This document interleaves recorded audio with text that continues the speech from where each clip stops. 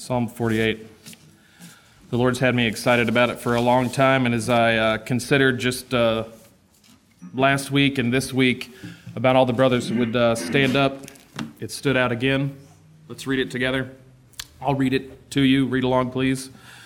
Psalm 48, verse 1 says, "Great is the Lord, and greatly to be praised in the city of our God, in the mountains of holiness, beautiful for situation. The joy of the whole earth is Mount Zion. On the sides of the north, the city of the great King. God is known in her palaces for a refuge. For lo, the kings were assembled.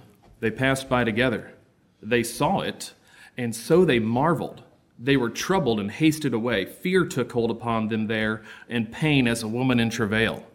Thou breakest the ships of Tarshish with an east wind.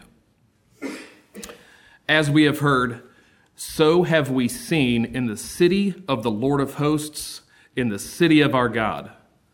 God will establish it forever. Selah. We have thought of thy loving kindness, O God, in the midst of thy temple. According to thy name, O God, so is thy praise unto the ends of the earth. Thy right hand is full of righteousness. Amen. Let Mount Zion rejoice. Let the daughters of Judah be glad because of thy judgments. Walk about Zion, and go round about her. Tell the towers thereof. Mark ye well her bulwarks. Consider her palaces, that ye may tell it to the generation following.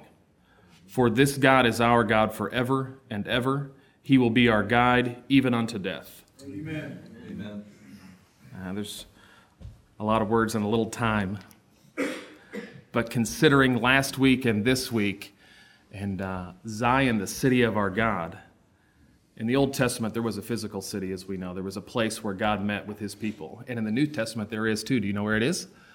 We are here in Zion, the city of our God. Amen.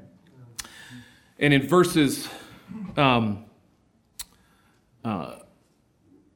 3 through 7, it talks about all the other countries that marveled about Zion and their fear of it because it was protected by God himself, and it had these things, items, these components of it that protected it. Likewise, in the New Testament, we are protected as well, and I considered all the things that the Lord, as we prayed and have been given about the Holy Spirit speaking through all these different men and all these different scriptures and all these different perspectives. And it's gone on now for a couple of generations, as we heard this morning from Chris, that being in the city of God, we would probably do well, and I just wanted to remind you before they came up, to walk about Zion in verse 12, and go round about her and tell the towers thereof, and to mark ye well her bulwarks, and consider the palaces of Zion that we are in currently, and the things that God has done.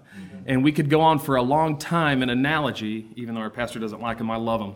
And this is a great one, about all the different parts of the city of Zion. Right. The bulwarks in the wall, and the towers, and the palaces, and these things that kings marveled at. And applying that to our church right now, it means we want to have that view of this church of being a true church of God, where God dwells with us, right, being fixed on the foundation of Jesus Christ, chief cornerstone, and being able to resist all the assaults of Satan, as we heard, and we do that by the very words of God. And we have these men that stand up, and they're going to bring us those words. And we have divine protection because of that. And there is nothing to be feared if we stay spiritually minded with our eyes focused on God, the God above and heaven above. Amen. And so this is just a demonstration last week and this week of all those different parts of the kingdom of God and the way that the Lord uses that to protect us. This is the place of absolute safety. Right. And this is where we come to get refreshed.